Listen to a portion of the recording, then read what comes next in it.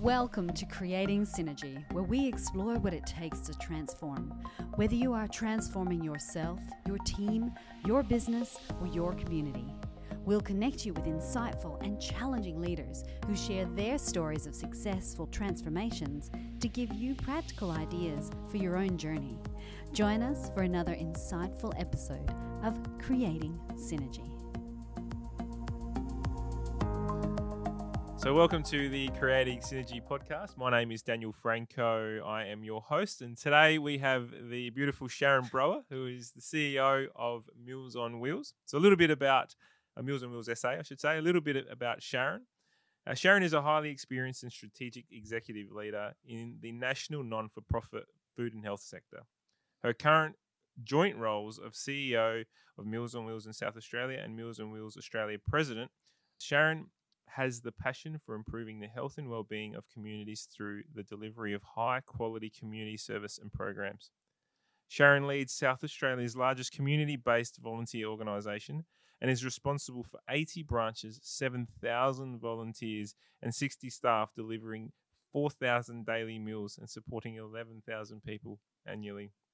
In her national role with the iconic organisation, Sharon was instrumental in the development of Australian meal guidelines promoting improved nutrition, balance and healthy choice, and influencing aged care reform to ensure communities can benefit from the services like Meals on Wheels well into the future. Personally, she was a former Telstra Businesswoman of the Year finalist, and Sharon is leading the transformation of Meals on Wheels to expand its social impact through new service models and markets. Welcome to the show, Sharon. Thank you for being here. Thanks, Daniel. So tell us a little bit, for the listeners out there, I guess not everyone would know Meals on Wheels. I know I do. I grew up with Meals on Wheels pretty much down the road from me. So, but can you just give us a little bit of background about Meals on Wheels and what you guys do for the community? For sure. So Meals on Wheels has a vision of well-nourished people thriving in their communities. And we started in South Australia in the 1950s. And we had a really inspirational founder, a woman by the name of Doris Taylor. She was a wheelchair user. She'd been living with a disability since her late childhood. And she really understood the connection between eating well and being well. And in fact, she had seen that people had been moving into institutions. So in South Australia, we had a really awfully named place called the Home for the Incurables, which was what the Julia Fast Centre was. How long ago was that? That was in the 1940s and 1950s. Wow. They called it the Home for the Incurables. And she also went to Glenside Mental Hospital. And what the people there told her was that oftentimes people who lived on their own weren't eating well. They became unwell. They might have had depression or other sort of considerations, and they moved into full-time care. And then once they started eating better, they actually improved, but they'd lost their home. They didn't actually have anywhere to move out to, and so they became institutionalised. And so she thought, oh, surely we need to do better than that as an organisation. So she set about organising Meals on Wheels. So Meals on Wheels was a concept that came out of the UK during the Blitz, and people didn't have homes and kitchens to cook in. So the Women's Royal Volunteer Service got some vans, and they fitted them out as mobile kitchens, and they would drive around the bombed out areas. And so the term Meals on Wheels was coined. And they continued on that service after the war years, supporting particularly older people to live at home. And, of course, this was before we had microwave ovens and, there wasn't a lot of frozen TV dinners or anything like that. So this idea of Meals on Wheels just burgeoned around the Commonwealth and particularly the sort of Western European and North America in the 1950s. And Doris Taylor was the one who brought it to Australia and to South Australia in particular. So we grew out of our first kitchen in Port Adelaide in 1954, delivered 8 meals to people. So the basic concept of Meals on Wheels is that we have a community of people who have difficulty shopping and cooking for themselves for a range of reasons. It could be age, disability, post-hospital, they've just become a bit run down and they need a bit of help for a little while.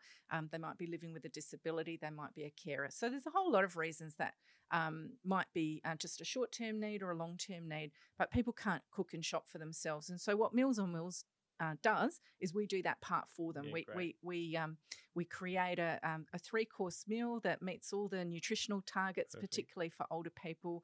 And most of our meals are prepared by volunteers, and they're all delivered by volunteers. And we've got 80 outlets around South Australia who deliver that lovely meal, warm companionship and a smile and some support, check in on people, make sure that they're doing okay. We do that Monday to Friday, every week of the year, and it makes a huge difference to the community. Such a purpose-led business, isn't it? It's yes, amazing. Yeah. How does someone who needs your service find out about Meals on Wheels, or how do you, I guess, get in touch with these people who do need it? Oh, it's there's a range of different channels. A lot of people, it will be through word of mouth, through a knowledge of the organisation in their local community. So with 80 branches, it's down the street. A lot of people drive past a Meals on Wheels. They kind of know who we are. But for those who don't, we connect directly with our market through website, phone calls. We do occasionally do some TV campaigns or other sort of publicity. There's a lot of different government programs that subsidise the cost of the service for people, and it kind of depends on your age group and your need as to which program might suit you. And the majority of people who use our service are 80 plus year old people, and so they are eligible, many of them, for support through the Commonwealth Home Support Program. And so there is a sort of a pathway to that service through a government contact centre. But what we find, most people come and chat with us first. We'll work out whether we have a service that's going to meet their need, and then we connect them with the government program that might assist them with the payment for the service. Brilliant. So it's like a subscription model? Is that how it works? It's very much a direct fee for service model. So the consumers generally will get 3 or 4 meal deliveries a week. Some people need as many as 7 meals, but not everybody does. And so we sort of set up their services. They might have a swallowing difficulty or particular dietary requirement. We make sure they're getting the right food for them. And then the meals get delivered, and at the end of and on a fortnightly basis, we do a charge in arrears to them. So the consumers currently pay about 2/3 of the cost, up to 3/4 of the cost of the service, and then government funding and fundraising income and other things kind of offset the remainder of that. So recently you've been, Meals on Wheels has been in the news, I guess, about that government funding. There's been a big spruce to the funding there, has there? We have had a campaign nationally to raise the amount of funding to Meals on Wheels services, and there's a range. It's an interesting program. It grew out of a program that was administered by the states, and so each jurisdiction kind of did their own thing. And then within jurisdictions, there didn't seem to be any great sense as to how one service might receive a certain price for a meal delivery service, and another service might get a very different price. It was very opaque as to how all of that happened. But what we do know is that Meals on Wheels services nationally tend to get paid at the lower end of the range, so that the national average is around $9 to $12 a meal, and most Meals on Wheels services are getting funded at $4.85 if they deliver on all of the outputs that their grant agreement says that they should. And a few of them are falling short, so there's a little bit of cribbing of some funding that way. But we're paid right at the low end of the range, and what that means is that the extra cost has to be borne by the older person who's generally on a fixed income, quite financially vulnerable, and probably already getting their money from the government. Yeah, and we know that that means people make compromises. So they might actually, benefit from having 5 meals provided to them per week, and that's only 5 meals out of, arguably 21 that you might be having in the week. 5 meals a week is costing people more than 10% of their pension if they're on the full age pension, and so they'll make decisions. I'll just get 3. And then they'll make 1 meal last 2 days, or 2 meals, and then their nutrition drops. So that's and as a society, if we've got poorly nourished older people, their quality of life's lower, their health status is worse, they're more likely to fall, they're more likely to be presenting to hospital, they're more likely to be admitted to hospital, and their recuperation period is going to be a lot longer, and also they're more likely to need more support and care services than they would if they were better nourished. So it's that preventative health stuff. Absolutely. I've never thought about it like that. That's brilliant. Yeah, so that's really our mission. So so we've been campaigning for an increase in funding. We think it could be as much as $80 million a year for the federal government to do that adjustment. We haven't got there yet. We've just had some news from the Minister for Senior Australians and Ageing that they're reviewing the pricing. So that's somewhat optimistic, but they think they need another 12 months, and many of our members nationally are really up against it. We have also been able to generate some specific funding for COVID costs. So a lot of Meals on Wheels services were hit really early in the COVID pandemic with extra demand and extra cost of service delivery.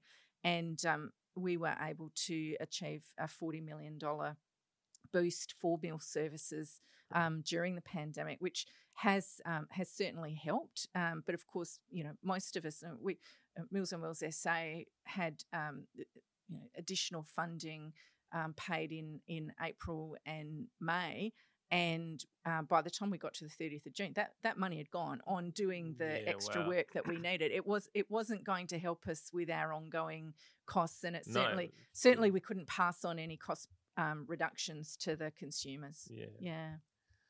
Such a purpose-led business. I absolutely love it. So tell us a little bit about your journey. Have you always worked in non-for-profits? So just love to learn how you've grown through the ranks. So I graduated as an occupational therapist, and my first role was in an organisation called Domiciliary Care, and I was a clinician and a case manager. So really my career has been always in supporting older people and people with disabilities to live as independently as possible at home.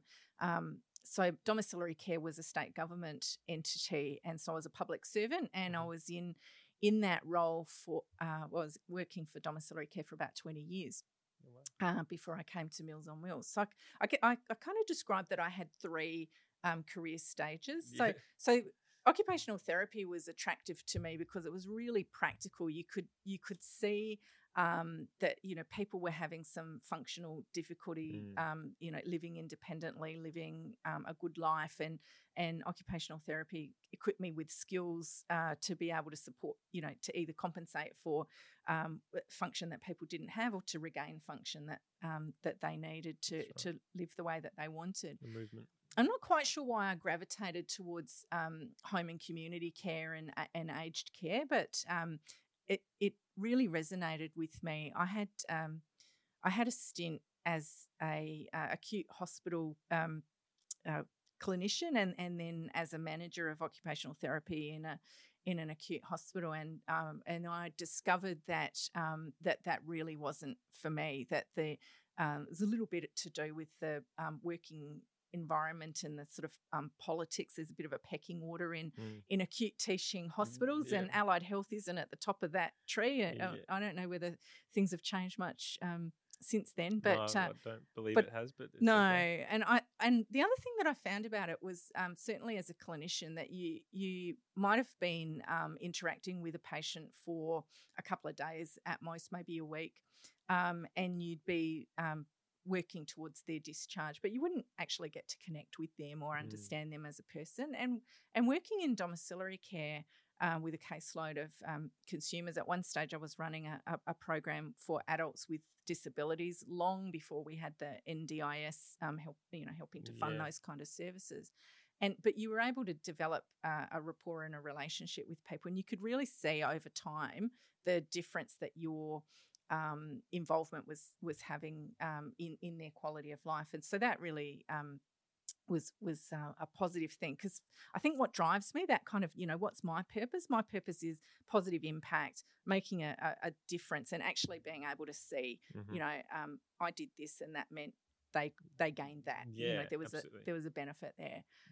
So I had this kind of three 10-year stages in my career. So the first 10 years was very much sort of clinical work, working around particularly in the northern suburbs of Adelaide as an occupational therapist, and then became really interested in leadership and management as a career path rather than specialty clinical work. And one of the reasons for that is that in South Australia, and particularly in the public service, there was a real ceiling on how far you could go as a specialist clinician. You might have been the statewide expert on spinal cord injuries, and there was a level of classification that you could get to, and then that was basically it. And there was one. I think that goes with any industry, though, really. Yeah, it was a very flat structure, and so the alternative was go out into private practice, and that was a bit sort of risky and not something that I was keen to do. I was more interested in working in the public service, because that's where many of the disadvantaged, most vulnerable, most disadvantaged people were. So I started doing more in supervisory and leadership roles, did more training, went and got educated about management and leadership. And alongside that, around about the same time, my husband and I had a retail business. So we had a little bit of funds behind us from an inheritance. And this was kind of his hobby that he was going to... In what field? Oh, so this was in the 1990s, and you might remember some little pieces of cardboard that had photos of sports people on them, and there was sports cards. Yeah, yeah. So I've got folders and folders full of them. Right. So you would have possibly been one of our customers. There you go. So we had. Well so he had been interested in it. Probably for a few years before it boomed in Australia, and we'd both worked in retail, so we kind of that's what we'll do. We'll set up a shop. We know what we're doing, but we really didn't. Yeah. And so we went into this business at the top of a boom cycle, and within 3 years it had absolutely bottomed out, and we managed to leave the business without becoming bankrupt, and paid off all of our creditors and all of that. It took a bit of effort, but that was one.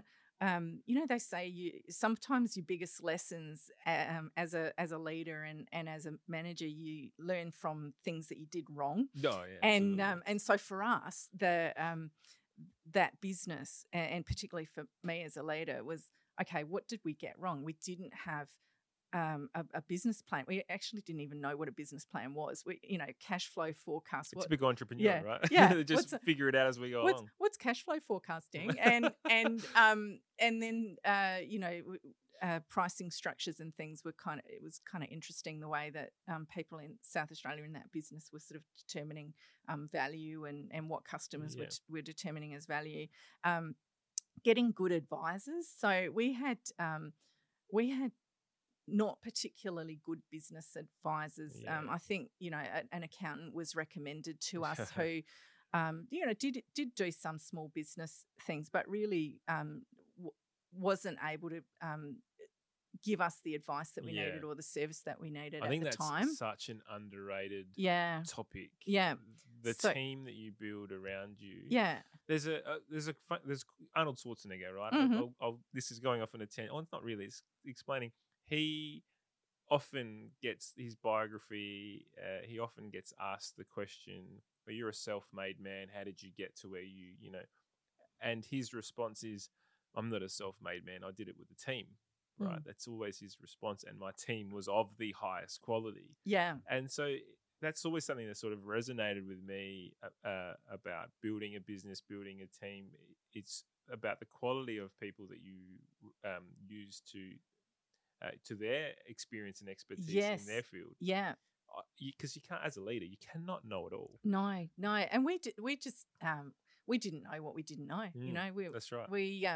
We just thought, oh, because you've worked in retail, you know how to run a retail business. But we didn't. We had to learn about marketing. We had to learn about contract management, industrial relations, employing Such a good people. foundation for yourself. Yeah, though, to learn. It was so much to learn. It was no better scary. way to learn and make mistakes. Along the way It too. was really scary. So as that business was concluding, I'd worked my way up in the public service. Can I just go back to the cards? Yeah, Sorry, go- I want to yeah, ask you sure. a question. Yeah. Have you still got some of those cards? Because there's an influencer on Instagram, LinkedIn, all the rest. His name's Gary Vaynerchuk. I'm not sure if you've ever heard of him. Some people love him, some people don't. It is one of those things.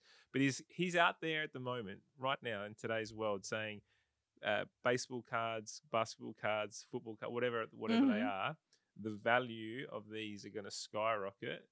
And he's saying it's almost another another commodity. Well, so we if do.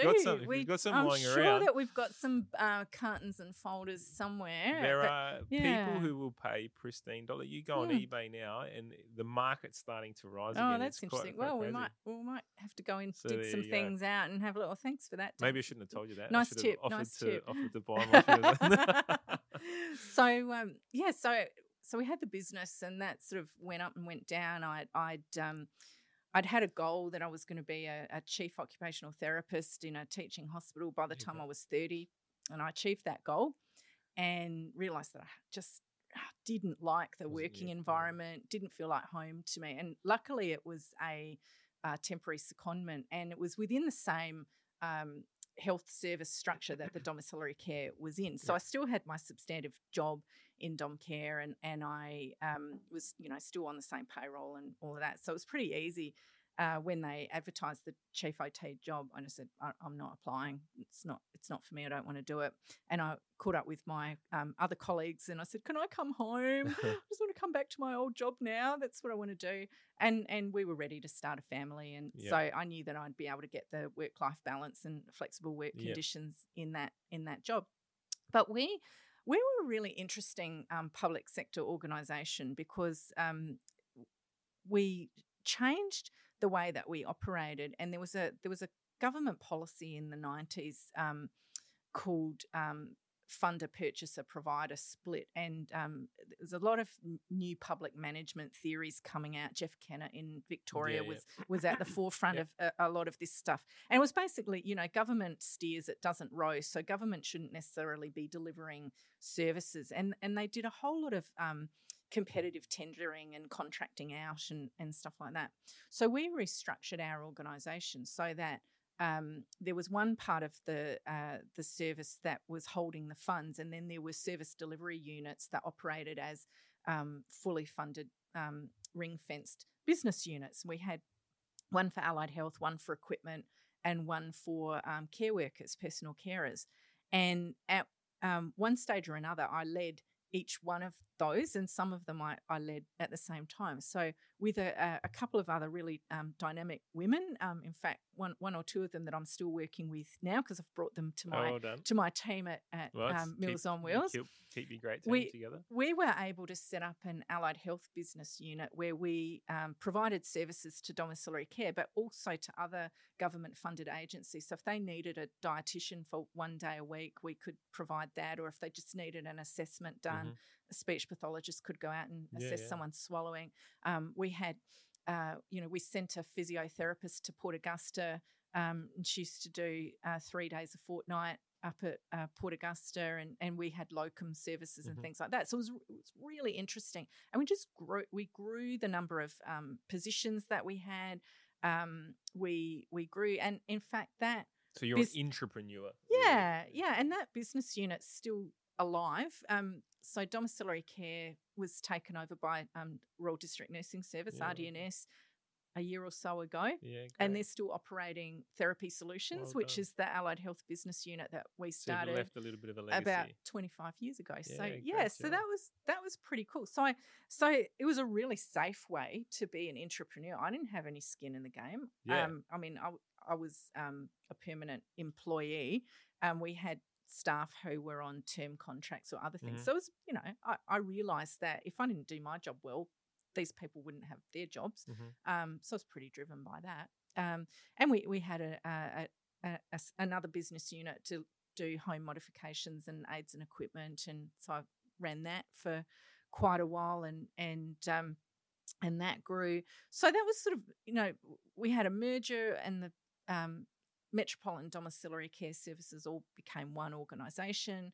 And so then I became the manager of all the of all of the clinical services, all of the allied health services for the metro area. And this is a big organisation, about 8,000 clients, probably about 300 staff, I think. Might have even been larger than that, and a fairly big budget as well.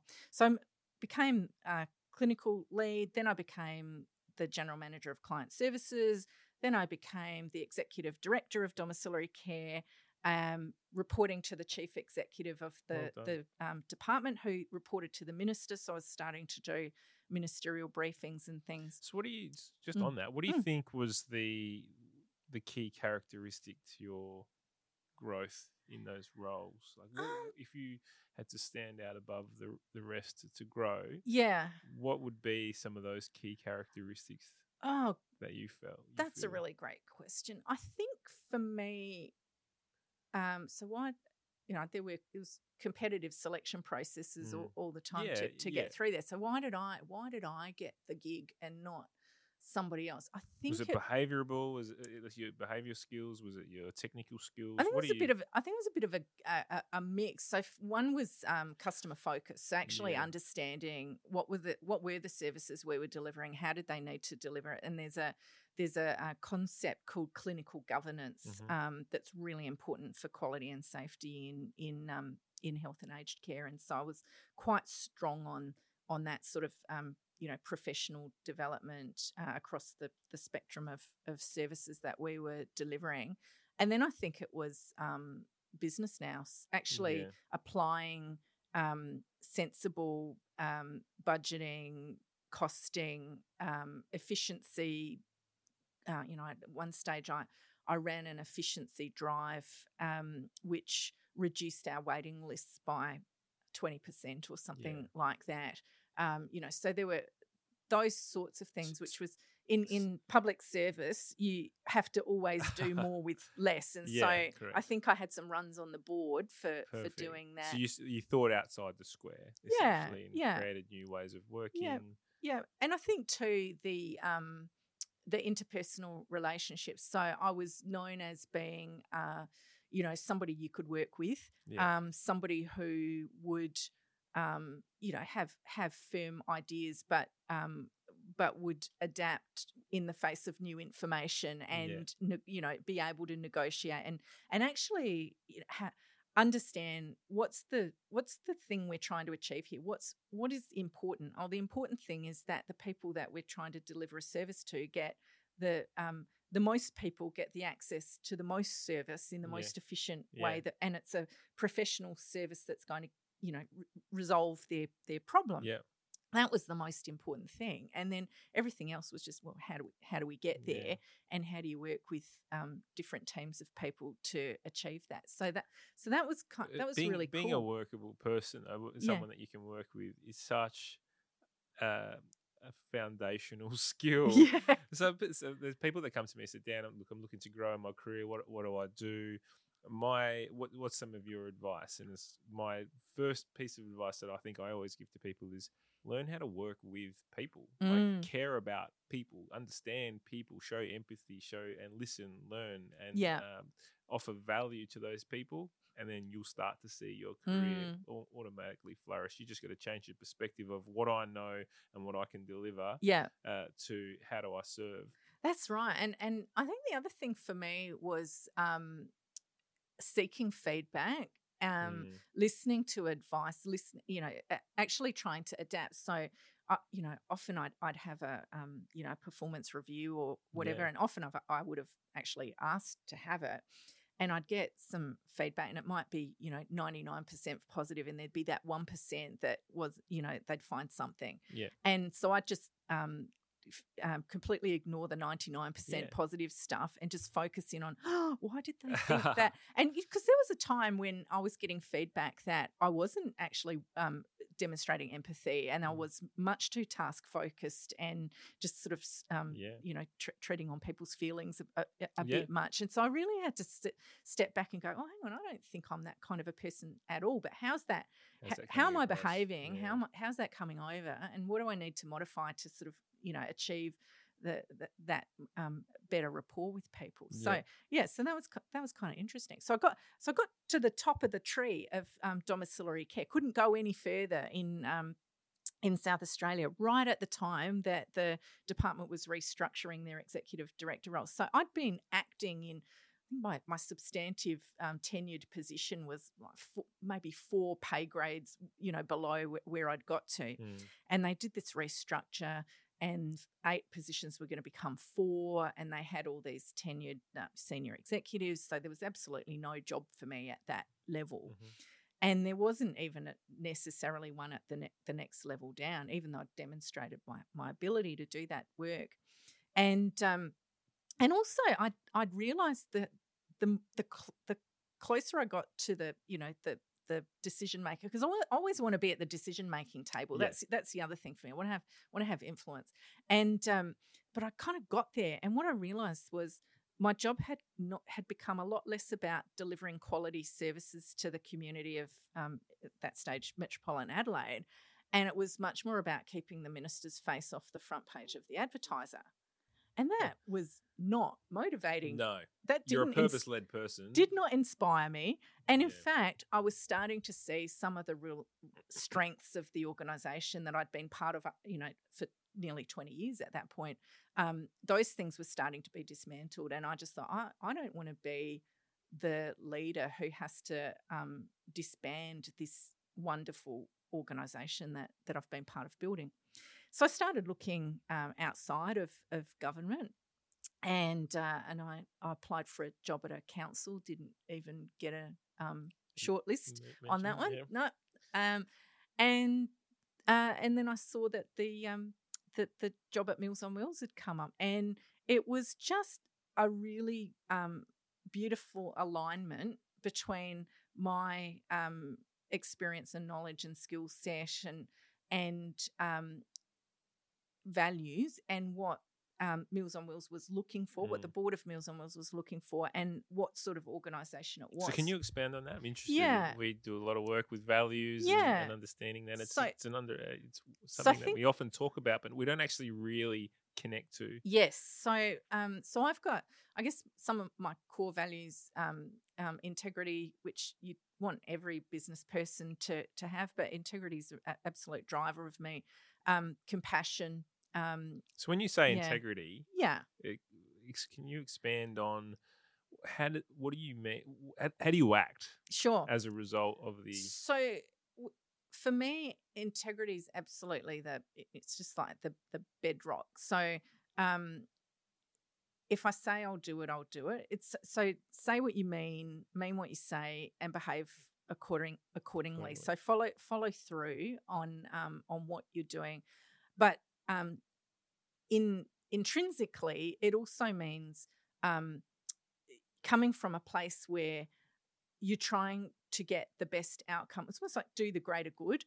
So not really trying to, some decisions I make might not actually be the greatest thing for Sharon Brewer, but if it's the greatest thing for the organisation or the people who are being served by the organisation, then that's the right thing to do. Correct. So it's sort of following an ethical path. But for me, if somebody said, "Oh, yeah, Sharon Brewer," if she says, if she makes a commitment, that she'll follow through on it. She doesn't welch on her deals. She's completely ethical. Yeah, you're creating your own brand. Yes. In the process. Yeah. Integrity is something that is a core value of mine as well.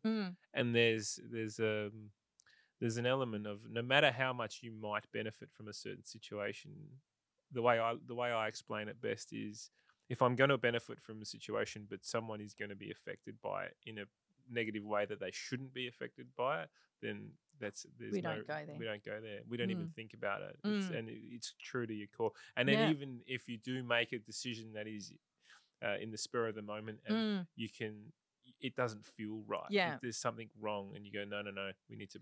Well, we had an example just a couple of, it's probably a month or two ago. We talked earlier about how we've been driving some extra funding for Meals on Wheels, and that there was some more money on the table for COVID, and I'd put in an additional submission, because Meals on Wheels SA being at the low end, we got double our funding, but double, not very much, is still not very much. We actually hadn't even got up to the national average. Go from 1 to 2. Yeah, so I knew that we were spending money hand over fist trying to deliver a safe service, and so I had to do this extra application, and the format of it was a bit complicated. And so eventually I got a call from the Department of Health, and they said, look, we're looking at your application, and we understand the need for the funding, but it's a really big ask. So we think we'll probably be able to give you about 50% of what you've asked for. I'm like, okay. And they shot me through an email to talk about it.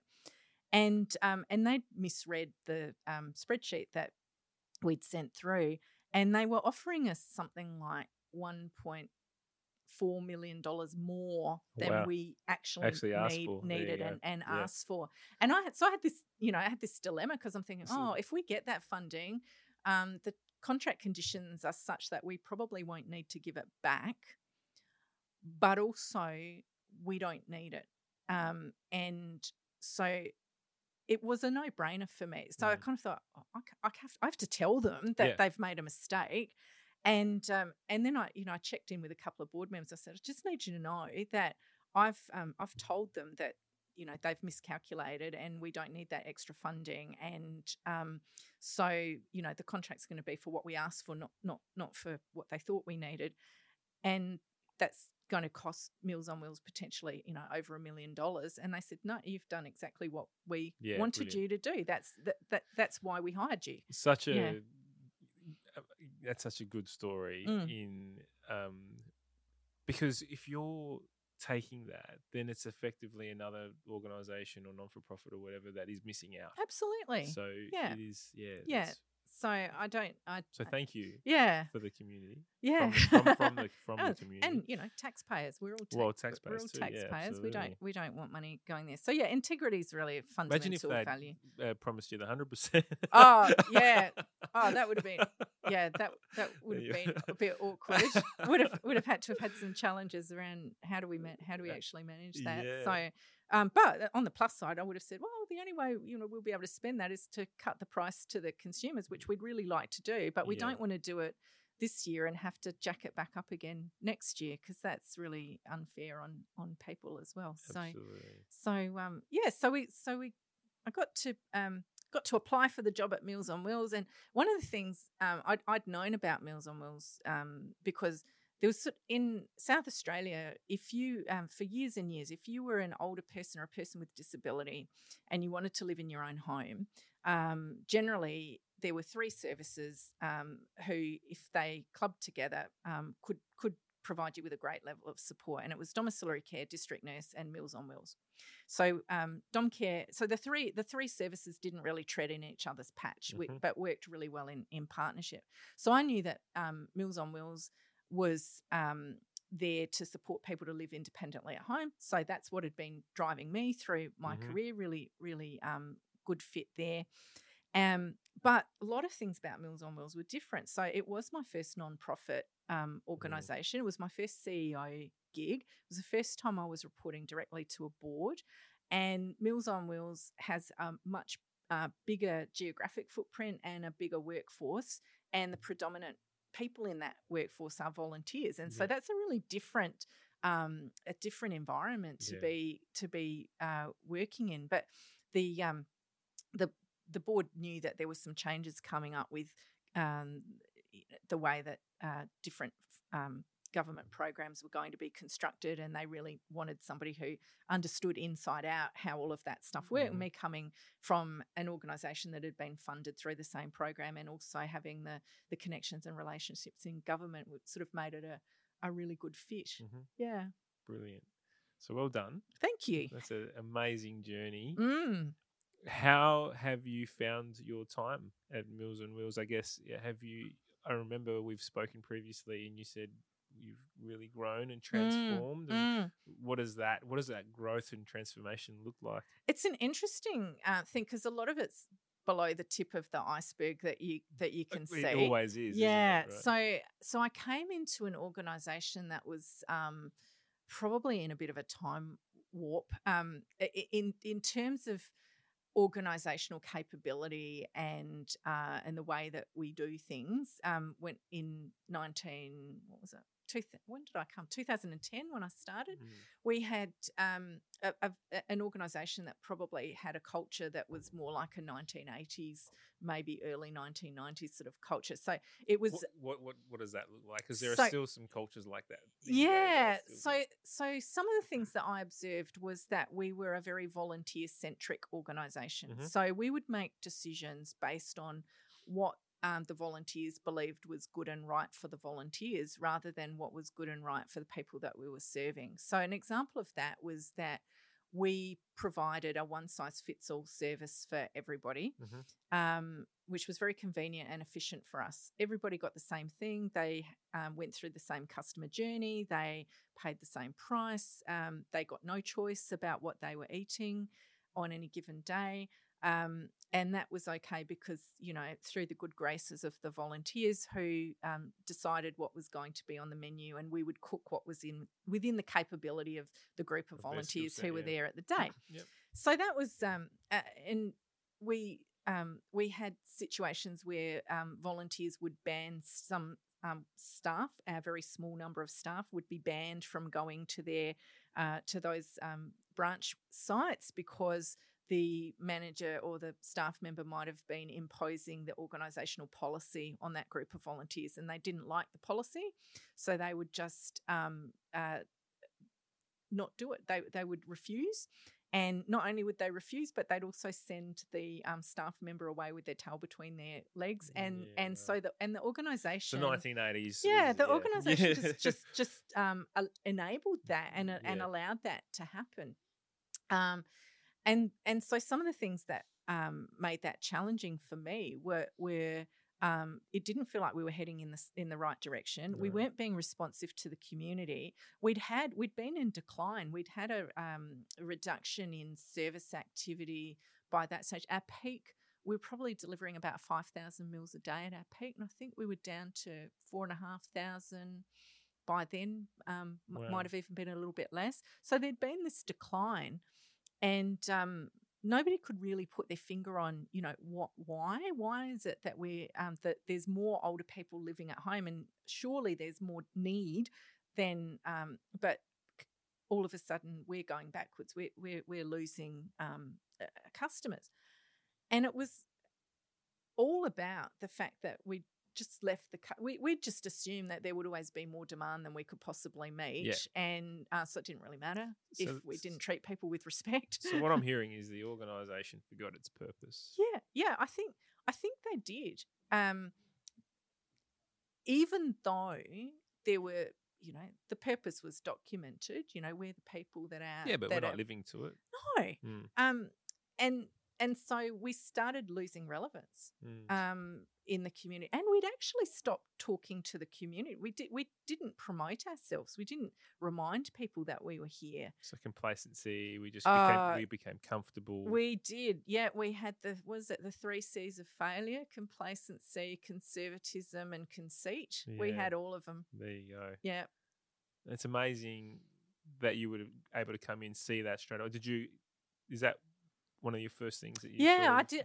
I started out doing. I didn't deliberately come in with my first 100 days plan, but when I came, there was no documented strategic plan, and so I spent probably the first 3 months visiting people, talking to people, going out and visiting consumers, and really trying to understand the organisation. And some, there were some things that we had that were good, and there were some things that we had that were really weak. And one of the things that I discovered probably took me a little bit longer than I'm almost embarrassed at how long it took me to realise that I didn't have the right team around me. And then it probably took me 12 months to realise that I didn't have the right team around me.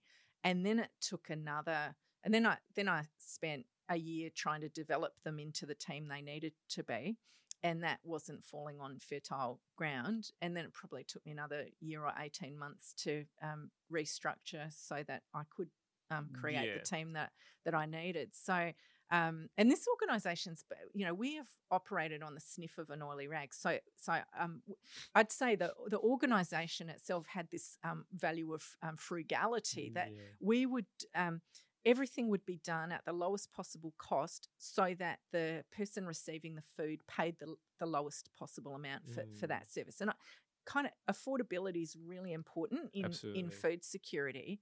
But what it meant was that we undercut ourselves. We actually didn't have the right level of support for the volunteers to be able to do their work well. And we were becoming more and more and more reliant on volunteers to run our local operations. And some of them, 25, 30, 40 hours a week as a volunteer, basically managing a local service outlet.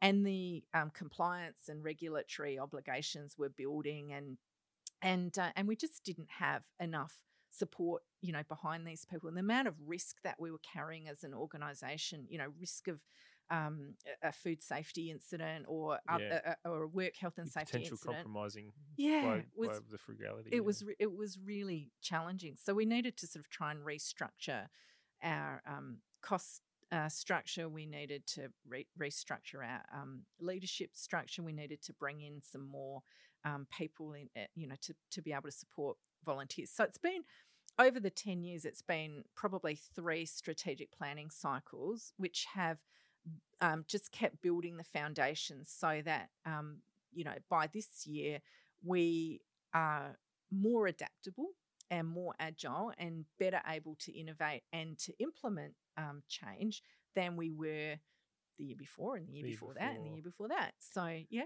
We, as you know, do a lot of work in the culture space. A common misconception is that culture can be changed quickly. I will do a 12-month program or something like that, and then we will then be fine. Right? Yeah. There's a common belief, not so much from the senior, the really high exec senior leadership team. They've probably got a little bit more understanding, but from the lower rung, it's like, I want to build a team. I want to put some effort into my people. I want to grow my people, but we've only got enough for 6 months, 3 months, whatever it is. Yeah. And then that's it. That's all I'm going to do.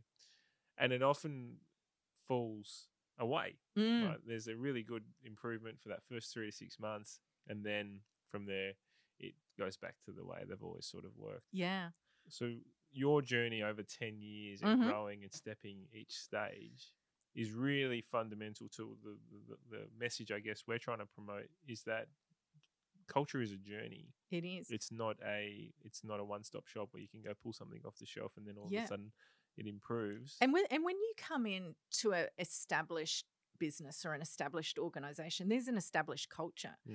So not many of us are blessed with a startup where you can actually create the culture that you believe you need from day one. So whether you're coming into a team as a team member or a team leader, that team already has its culture, and you might think, well, to be successful, we need to shift the culture, and you can put some effort into doing that.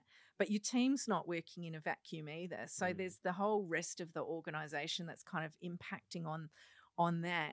And so I came in and kind of discovered I didn't have one culture.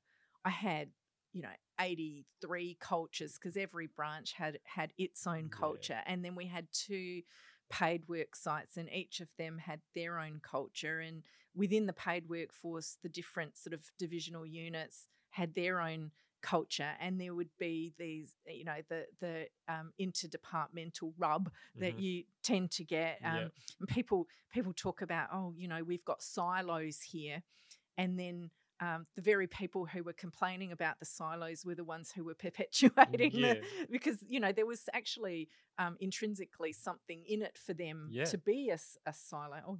We'll just work the way that we want in our section, and everybody else can dance to our tune. Benefits me, yeah. What was your approach to breaking down those silos and going from 83 different types of cultures to one? What was your method, I guess? So we've got, I'd have to say, there's not such a stark difference in cultures between our branches now than what there was, but a lot of it came back to fundamental, making sure people understood our founding purpose, our vision, our mission, our values as an organisation, working with the volunteers and the staff to actually identify, what are our values? What are the things that we're living now? What are the things that have made us successful and got us to here? And then, what do we need to preserve and take forward? But what can we then bring into that? So one of the things that I did was not try and impose a completely new culture on people. And I actively am not ageist. However, our workforce is the median age is 70 years old. Yeah. And so they're set in their ways. So yes, so people have had a fair amount of time to decide how they're comfortable with where they're at. Yeah, don't really want to change too much at this point in their life. And some people had worked in their working life in very different workplace cultures than what we would consider as an appropriate culture. Yeah. Now, bullying was accepted, I think we'd have to say, in many areas. And so some people didn't know how to behave differently. So we sort of started with the values, understood the good stuff about what we were doing. And there's a lot of good stuff. And then tried to bring in some of the new beliefs, and then link that back to behaviour and had that clear in procedures, codes of conduct, and then managed to that. So, previously at Meals on Wheels, there might have been conflict or inappropriate behaviour, and blind eyes would be turned, or it would be sort of just swept under the rug. And when I came, there was a big lump in the middle of the rug that kind of needed to be, I got landed with. And so I took a really deliberate approach that let's be clear about the behaviours that we want. Let's encourage that. But if we see what's not acceptable, we don't sweep it under the rug. We deal with it. And that's meant that we've moved some people on who couldn't adapt to the appropriate behaviours of the workplace. There's a quote that I quote often on the show, and it's something that keeps coming up. But the standard that you walk past is the standard that you accept. Yeah, it's such a foundational quote that I live to. Yes, and we use that quite frequently in our leadership group. Because when you get busy and when you've got a large geographically dispersed organisation, it's actually, sometimes it's just easier to let sleeping dogs lie. But the more that you do that, the bigger problem that you're going to have down the track. So we've had some stoushes with people. I've had groups of volunteers threaten to resign. In fact, I think we had one only last month. There was a committee of a branch who had been holding out and sort of still wanting to do their own thing, and we needed to implement some change and bring them into uniform sort of policies and procedures that all of the other branches were working under, largely for risk management and customer services reasons. And they they weren't happy about that, and so they all resigned. And a few years ago, people would have seen that was going to be the death knell, the end of the world of Meals on Wheels. There were others who would say if a paid person comes in and coordinates our activities, we're all leaving. We've gradually had more paid people out in the trenches supporting the volunteers, and they've really loved it, and nobody's quit over that. But I've had a few country branches threaten to hand the keys back to the kitchen because they didn't like a decision that we'd made, and I just am saying the days are gone that we don't make the right decision for the organisation and the customers because a few volunteers aren't comfortable with that. So either so you live to your values. So you live to your purpose. I know that some people won't be able to adapt, and that's fine. And we thank and we work to give them a dignified exit. Yeah. So they're volunteers. They're here because of their. You're allowed to have a difference of opinion. Yeah, and they're here because of their commitment and dedication and whatever. But if they just find that, I don't think that's I can't work in that new way. I don't agree with it. Well, then sometimes sadly they've needed to move. But happily, most have actually stayed. We had to implement police screening. That was a really long and drawn out process, and we did have quite a bit of resistance to that. And even still, volunteers are finding the 3 yearly renewals. It's a lot of paperwork, and but unfortunately, that's not something Meals on Wheels has had a choice in. And I guess that's another way that I've helped to change the culture is be really clear about there are some things that aren't negotiable, not because the CEO says it's not negotiable or the board says it's not negotiable, because it's in legislation or it's in regular. We can't compromise on food safety. We can't compromise on work health and safety. We can't compromise on the safety of the vulnerable people that we deliver services to. But I give people the understanding of, but we can discuss how. So the what might not be negotiable, but the how often is. And so I've a few of our change initiatives, I've actually got task forces of the people that are going to need to live with the change, develop, let's test some things out, let's pilot it in certain areas, let's iron out the kinks. I implemented a choice of dishes on the menu, and I said, I set the goal, which was, we will offer people a choice of their main course. That's the goal. But you'll work out how we'll do that with the least burden for our volunteers who are going to need to now prepare 2 dishes, and there's menus that have to be issued and brought back and collated, and so there's extra admin work that's required. But you guys are the experts at how to do that, so you figure out the best way to do it. But the outcome is going to happen. And it took us a while, but we got there. So that was really cool. Yeah, it's fantastic. How was the rise of like Uber Eats and that sort of? Has it impacted the business at all? Those delivered meal options don't seem to have had as much impact as the flourishing of convenient meals in supermarkets and online shopping. So what we find, I think, because Uber Eats, Menulog, delivery, those business models, you've got to be able to afford the food that it's expensive. You're ordering. So I ordered a McDonald's meal for my 2 kids. I got a 8 and a 6-year-old, and it was $25.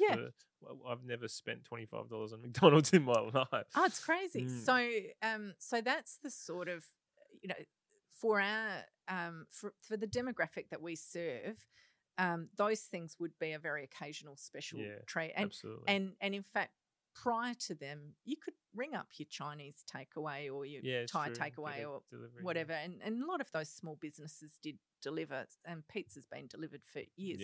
So I know some of our consumers actually do that. There's an abundance of in the market. There's people who need food. Right? It's a hierarchy of need. And one of the pluses about those business models that we don't have is you actually, it's order on demand. So you get to choose exactly what food you're going to get, and you know that it'll be delivered within, maybe 45 minutes of you ordering.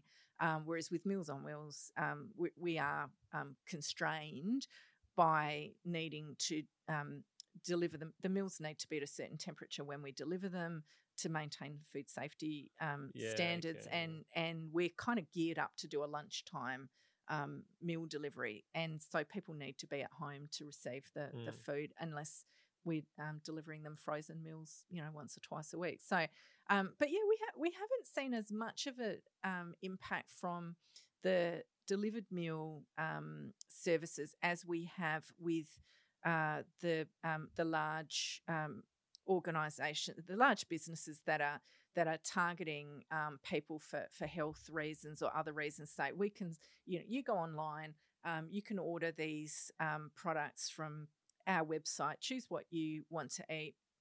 Minimum orders often apply, and they'll get delivered to the door. And we're seeing that families are seeing that as a solution for their older relatives, and that's a real concern for us, because a lot of these businesses came out of the weight loss industry, and most of the products that they have, even though they're saying they're tailored for older people, they just don't have the protein and energy and calcium and other sort of things that the Meals on Wheels products do. So, and the other thing that I say about those kind of services, if you're having frozen meals delivered, or if you're doing online shopping, you've got to have the cognitive capability to actually use the internet, or have somebody do that with you and sort of work out how many things do I need to order, and what, you can probably figure out what food you like to eat, and there's nice pictures and things like that.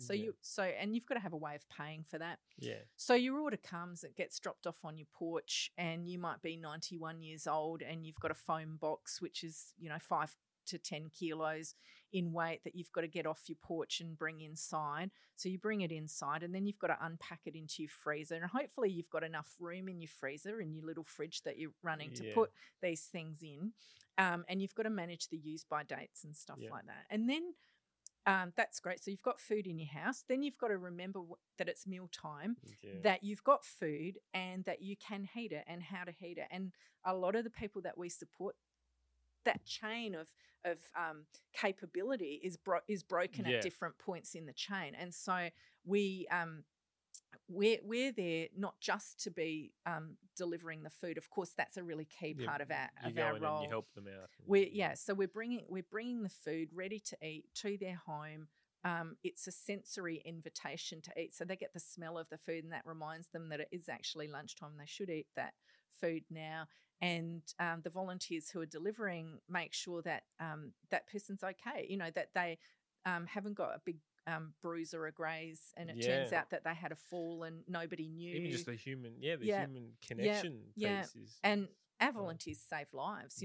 Probably nearly every day there'd be somebody who didn't answer the door that we were expecting to see, and the volunteers, raised the alarm that somebody wasn't there, and it's quite frequent that we need to get the ambulance out to somebody, and so it's that human contact, that human connection that you get with a Meals on Wheels service model that internationally has been shown that yes, the nutritional outcomes are better for people getting Meals on Wheels, but the psychosocial outcomes are better as well. So people feel less anxious about living alone. They feel, that they're more connected. They're less lonely. So there's a whole lot of, great data about the benefits of Meals on Wheels compared to alternatives. Such an amazing service. So 2020 has been a tough year for all: bushfires, pandemics, everything you can think of. How have you guys coped and handled through this? I mean, especially with the volunteers, and you say your volunteers are an aging demographic as well, given the COVID virus tends to target or have more an effect on the elder generation. How have you guys sort of handled your way through that? Well, I'll touch on the bushfires. We had one of our branches in the Adelaide Hills that was right in the thick of it with the bushfires, and I don't even think they missed a day of delivery. They were able to continue on despite people's having fire their own properties and so on. So fortunately, we weren't impacted badly by the fires in South Australia. But COVID has been a whole other can of worms. So the thing about COVID is that it's a disease that targets the very people who we deliver services to. Correct. And many of the people who are our workforce are also highly susceptible to that. And so we needed to be right on top of it.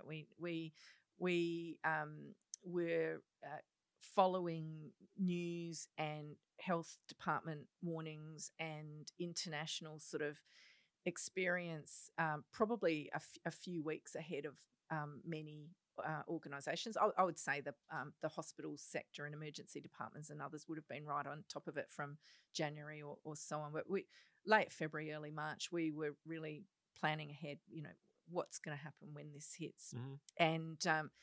And so we needed to innovate at pace.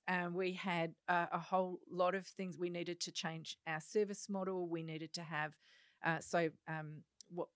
we were really worried about losing up to half of our workers. Yeah. We needed to have safe systems and safe processes for our for the delivery of meals. So we have an emergency management team. We brought the emergency management team together. We met daily for a long time. But right at the outset, we said, what are our key objectives? Everyone gets fed, no one gets sick, and we don't go broke doing it. Mm-hmm. So we kind of knew exactly what we were trying to do. We already had an emergency management plan that kicked in. This wasn't the first crisis that we'd had to deal with. Most of our other ones were food safety related and only impacted on us as an organisation, not the whole planet. But this time was bigger. So with those faced with those challenges, what we decided to do was to convert from primarily delivering a hot meal on a daily basis to delivering frozen meals twice a week to people. And we focused on the Adelaide metropolitan area. So our country towns are served, usually the local public hospital will be preparing the meals and they all confirmed that they had the capacity to continue doing it, and the volunteers all confirmed that that there were enough people to keep those services going. So we didn't change up what we were doing in the country towns much at all. But in the metropolitan area and Mount Gambier, a couple of the larger towns where we've got a Meals on Wheels kitchen, we needed to fairly swiftly change to frozen meal production. And that doesn't necessarily sound like a really big shift, except that our internal production capability was offline because we were just about to move into our beautiful new building, our new purpose-built cook-chill facility and corporate offices. So we did not have the internal capability to do the frozen meal production, and we needed 3,000 a day, so 15,000 a week, which is a really large production run. Interstate supply chains were breaking down, or just the lag time wasn't going to work for us. And so we're trying to problem solve through this. And my phone rang, and it was the general manager at the convention centre, and we have a relationship with them. And they said, "Look, we've got all these people that have got no work, and and I don't even know whether JobKeeper was announced at that point. Ultimately, their team wasn't eligible for JobKeeper because they're a state government entity. And so they said, "Look, we'd love to help you. Is there anything that we can do?" And I'd been and looked through their kitchens late last year, and I knew that they did cook-chill, that their model of food production was cook-chill production, and that their setup was big enough and that they'd get the food safety seal of approval from the Department of Health fairly quickly. And so we went into partnership with the Convention Centre and Food Bank. So the Convention Centre did the preparation of the food, and Food Bank did the logistics and warehousing, and we needed to do that for about 8 weeks until we were able to start producing food at our Hilton facility. So it was much more expensive as a supply chain than what we would normally have, because we were substituting volunteer labour with paid. The convention centre was paying people their usual wage. So, and we had some other costs that we wouldn't normally have incurred around, cartons and pallets and all that sort of stuff. But it comes back to the simple fact of what you stand for as a business, and it's to make sure that these people are getting the food that they need. Yes, yeah. And so, and knowing that it was going to cost more was also, at exactly the same time as we're setting up these new systems and processes, and of course, contactless delivery procedures and sanitizing and working from home and a whole bunch of other things. Would have been a few sleepless nights in there. Yeah, it was pretty full on. But also working closely with the Federal Department of Health about we're going to need some extra money to get through this, and to their credit, they were really quick off the mark as well, and with announcements and so on. So we managed to get through it. We had a really good team working together, and I think because we were reasonably well drilled. I mean, we had holes in our business continuity plan. I won't gild that.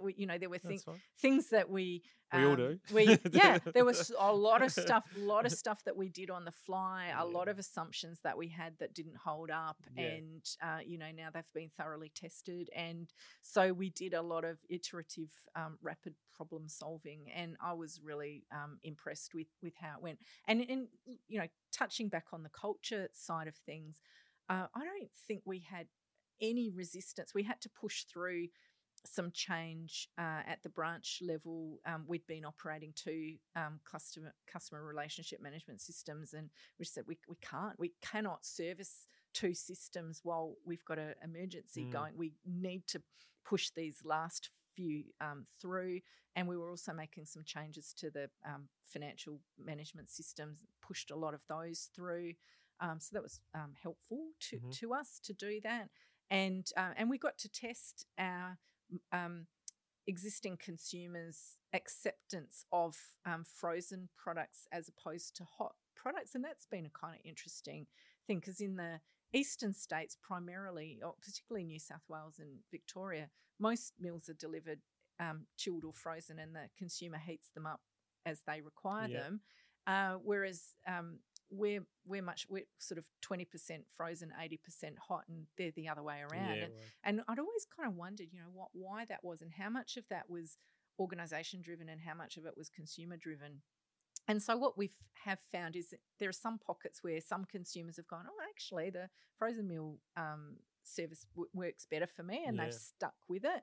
And there's a lot more who say, I could not wait to get back onto hot meal deliveries. But at least now you've got those two options. Yeah. This actually helps you diversify your product. And we kept our volunteers engaged. So while some volunteers did stay home for health reasons, we wanted to keep them engaged. And we weren't able to do so much human connection with the people we were delivering meals to, because in the end we were literally leaving the meal on a piece of furniture outside their front door, talk to them through the front door, and then we'd go and they'd come out and pick their meal up.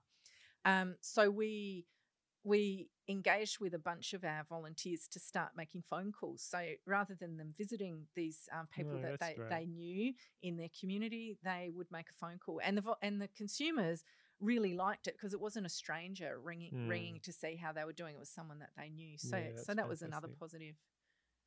Beautiful. Well done. Thank you. Now, I'm conscious of time, and your time especially, because you've got some meetings coming up after. Just to wrap it up, I'd like to ask a little bit of a few quick fire questions. Sure. They're strange questions, okay, but they're ones that I like to ask.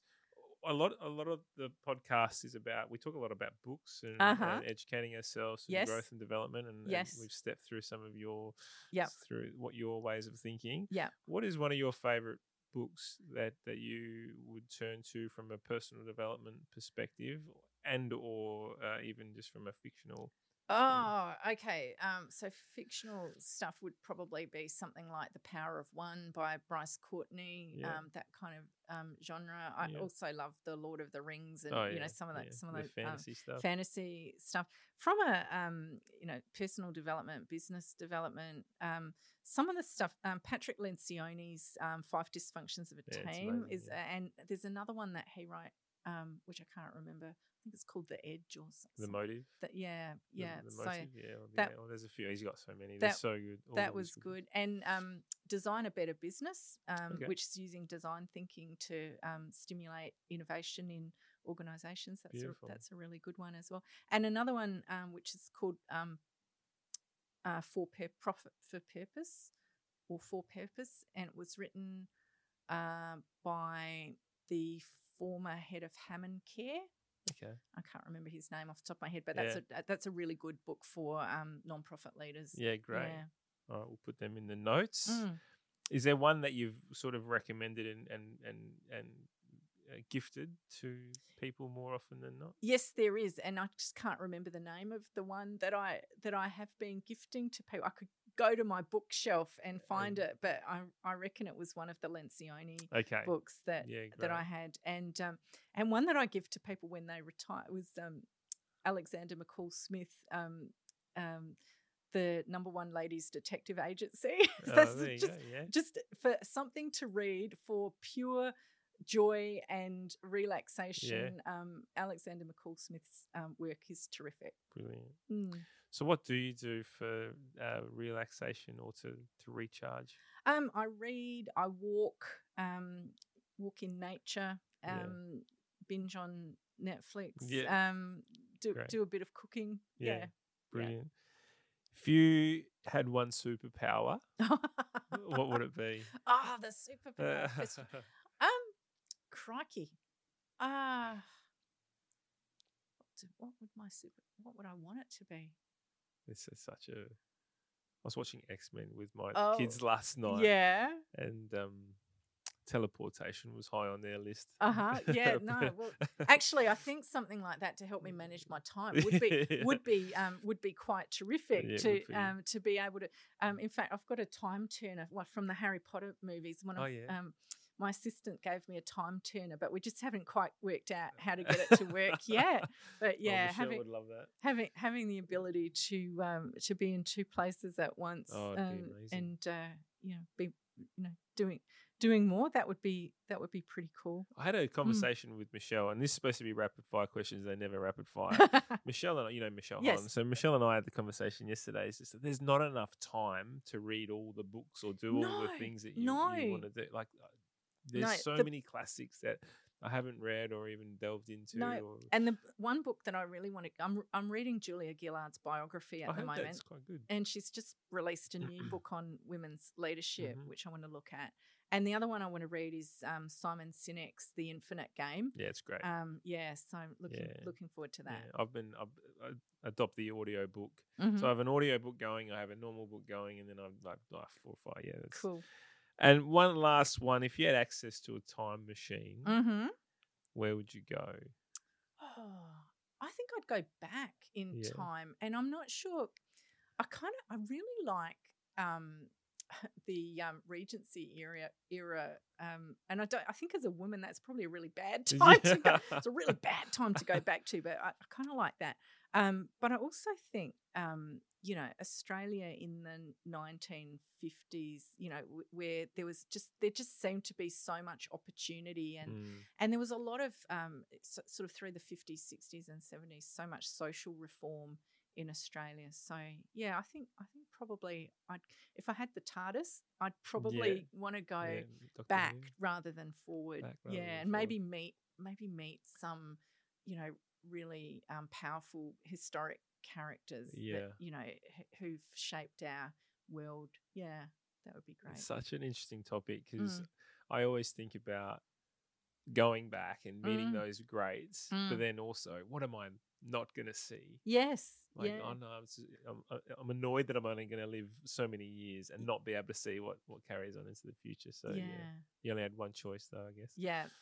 Beautiful. Thank you very much for your time. It's my pleasure. Been an amazing conversation. Really great hearing about your journey. Really, it's and your thought process on culture and leadership and like and how businesses you believe should run and your Thanks, connection Daniel. and purpose. So thank you very much. Yeah. It's been great having you. Great. Thank you. Thank you. Cheers. Bye. Thank you once again for joining us here at Creating Synergy. It's been great spending this time with you. Please jump onto the Synergy IQ Facebook page where the discussion continues after the show. Join our mailing list so you'll know what's happening next at synergyiq.com.au. And of course, don't forget to subscribe to this podcast. And if you really enjoyed it, please share it with your friends.